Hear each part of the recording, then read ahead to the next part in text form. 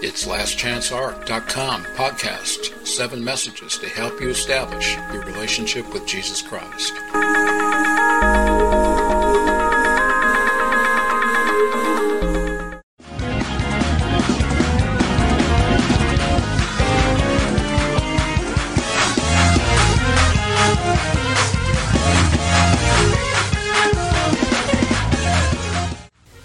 In this lesson, I want to speak about how to create a soul-winning culture. There's 3 parts to this, so pay close attention. And let's begin with the scriptures.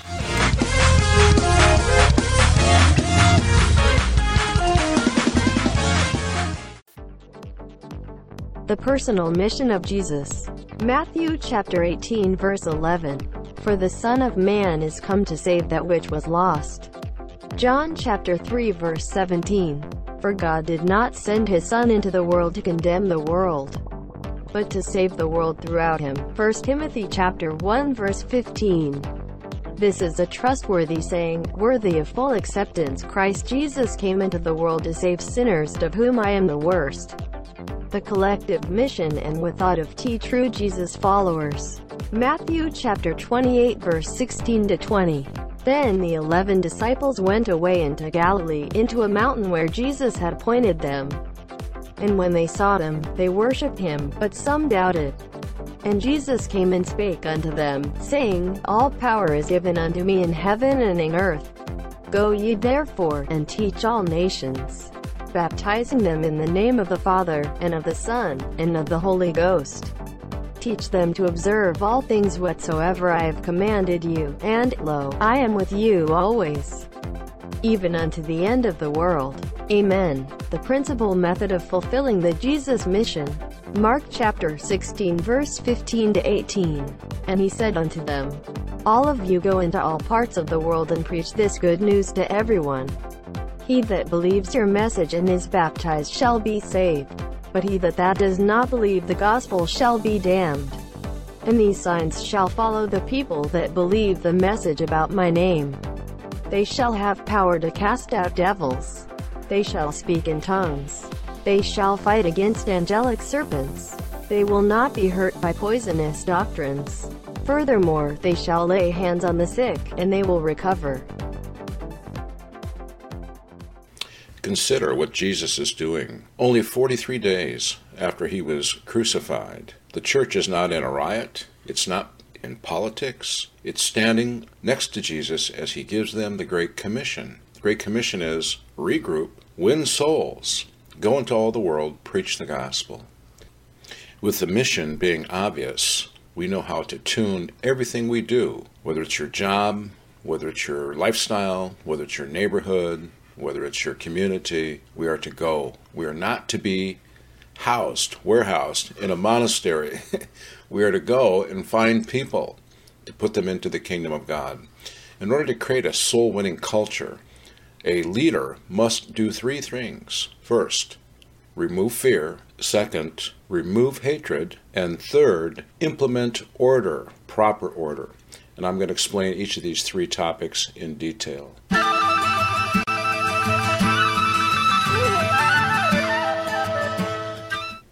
In the church, there's much social anxiety for witnessing. The Holy Ghost is given to people to give them power to witness, and this power must overcome fear. And of course, the root of the Holy Ghost is love. Love casts out fear. Perfect love casts out fear. And so the first step for a leader is to remove fear in a congregation of personal witnessing. You'll notice that most people win souls in the first 2 years that they come into the church. And then their oikos dries up. They don't produce anymore. And this is because of social anxiety. We do not train people to make new friends in their neighborhoods, at their job, in their community with groups that they join. And so it's important that we remove fear from people's hearts. A second kind of fear, other than social anxiety, is peer pressure. You can see peer pressure at work in the church when we compare each other among ourselves. Taking offerings publicly with a basket in the front is a form of fear. People are afraid not to be matched with others when they give an offering. But this is typical of peer pressure. Children, middle-agers, teenagers are especially susceptible to this kind of fear, that they want to go along to get along. We must teach people to remove this fear, that the truth sets people free, and that persecution comes when we preach truth. Fear of persecution, peer pressure, is a second kind of fear that we must remove from people. You'll notice that Peter got thrown into prison immediately after he began to preach, and of course an angel unleashed him or opened the jail cell for him. And this is because he had his fear removed. The church began to pray. They turned Jerusalem upside down. They had no denomination. The Romans and the established Orthodox Jews wanted to persecute them, but yet they preached. And Stephen is the perfect example of somebody who preached without fear. Yes, he lost his life, but what happened was a tremendous revival that scattered throughout the whole world. And so removing fear is of primary importance for a church to experience high growth, soul-winning revival. A third form of fear is people that do not conform to the norm. When we create traditional cultures, from traditional churchianity, people do not understand that they do not have to fit that cultural definition.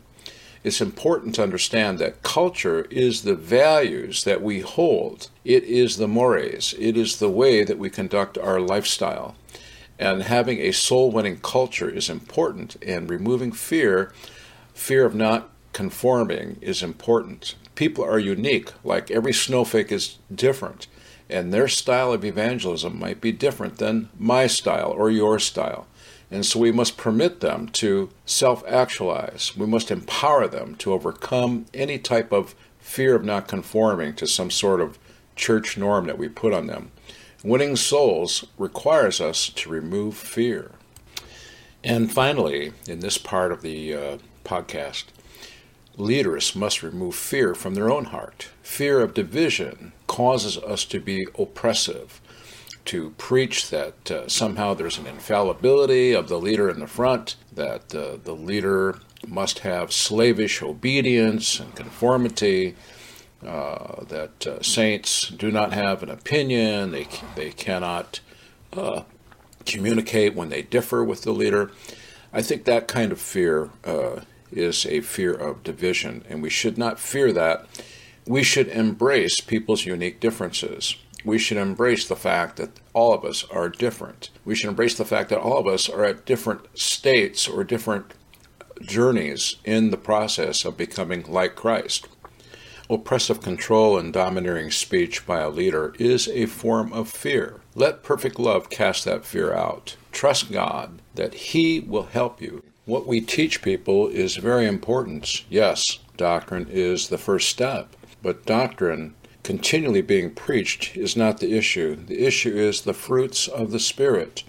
We must teach people that the heart of God is His character. We must absorb the character of Jesus Christ. Fruits of the Spirit, the Sermon on the Mount, these are the cultural values that we must plant inside of people. A love culture that overcomes fear.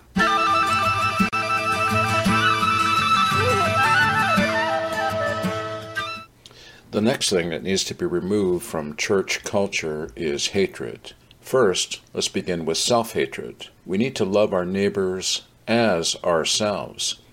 People that hate themselves will oftentimes retain bitterness and anger towards others.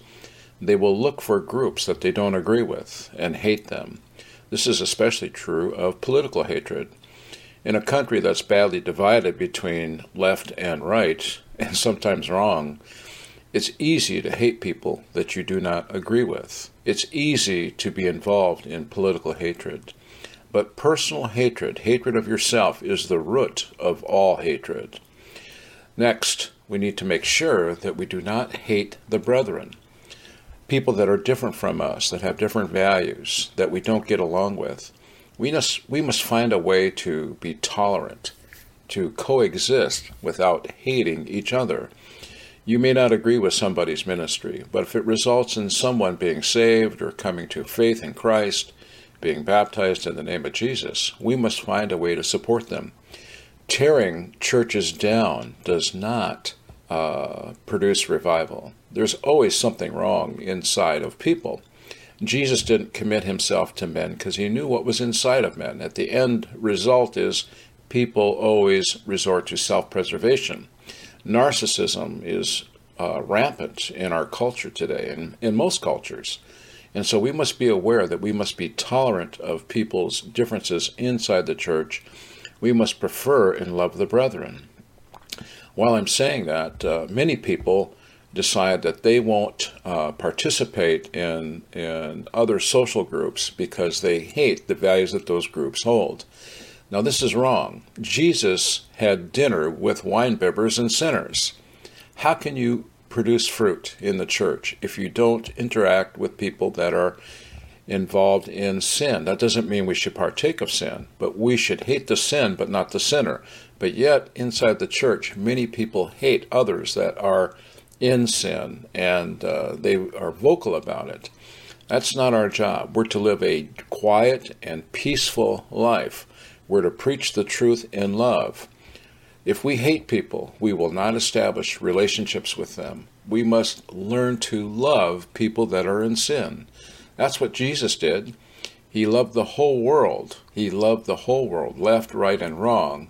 And God gave his only begotten Son because he loved the world, the sinner. Thank God he's been patient.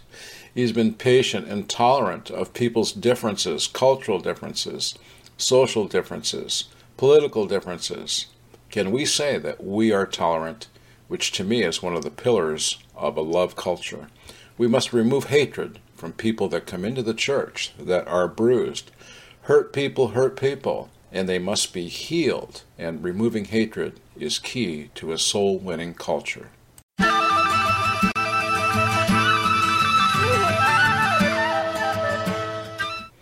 And the third element of creating a soul-winning culture inside of a church is order. Now, when people hear the word order, they think slavish obedience to authority. That's not what I'm talking about. What I'm talking about is everything must be done decently and in order. First, the feeble-minded must be comforted, but not enabled to bring a church into disrepute. The Pharisee must be sent to the sideline, and not permitted to be an example to the flock. We must make sure that we have a proper order, and that includes these types of things. Number one, we must personally be modest in our speech, modest in our behavior. With regard to our speech, we need to have holy speech. Criticism rarely effects change, but love produces fruit. When there is chaos in the world, it is a direct reflection that worship in the church is not in order.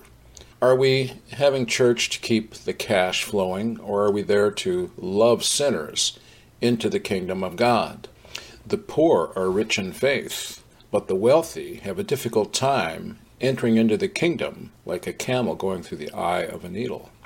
One wise man said, "If you'll take the people nobody wants, God will continue to give you the people nobody wants." The poor must be ministered to, and that is one of the key elements of revival. Truth is part of keeping order. We must get rid of traditional church doctrines that are not found in Scripture. And I could list a whole bunch of them, but I would probably offend most of the people listening to this podcast. But I would say this, is that if it came out of the 3rd century, the first 4 councils, you can guarantee it's wrong. Furthermore, part of order is the gifts of the Spirit. Churches that lack the gift of the Spirit are not practicing love, because love ignites the gifts of the Spirit. First, we must absorb the fruits of the Spirit, the character of God. And once they are absorbed, then what we can do is guarantee that God will begin to manifest his gifts. If signs and wonders and healings and miracles are absent, it's because our worship is not in order. We are not practicing love correctly. Maybe we have inordinate control and domineering leadership. That does not produce love. Criticism does not produce love. Love produces more love. The first fruit of the Spirit is love. We should start a ministry, a coursework that focuses on the fruits of the Spirit for the purpose of igniting the gifts of the Spirit. You'll notice 1 Corinthians 12 defines the gifts of the Spirit. 1 Corinthians 13 commands us to practice love. And 1 Corinthians 14 shows us how to control the gifts of the Spirit. Controlling the gifts of the Spirit is a function of the confirmation. We should never let a prophecy go that does not have a confirmation. We need to make sure that people that prophesy have a confirming voice so that they do not go overboard. My pastor taught me that if the devil can't get you out of the ship, he tries to get you to go overboard. And superstition is what everybody fears, that the gifts of the Spirit can fall into disrepute. But we must be willing to put up with some error in order to have the real gifts operate. It takes time. Practice makes perfect. Enhancing the gifts of the Spirit requires that we get close to Jesus Christ. Holiness is simply your proximity to the Lord. It's not a set of codes or values from the Old Testament. It is getting close to God, and it begins with our morality, and it ends up with our sanctity, our sanctification. Can you say praise the Lord? I hope this podcast has helped someone, to establish a soul-winning culture, the values, the lifestyle that bring the kingdom of God to a lost world. And we're to go. We're not to stay in the church 24/7 and be in a monastery. Many people, when they come into the church, they're hurt and they feel relief when they get into the church. They get new friends. They don't feel any criticism. They begin to heal. But the problem is that we can turn our churches into monasteries where their people are there 24/7 and they never go into the world. That's not from God. That's not the Great Commission. If your church is a monastery, find a way to produce a soul-winning culture. God bless you.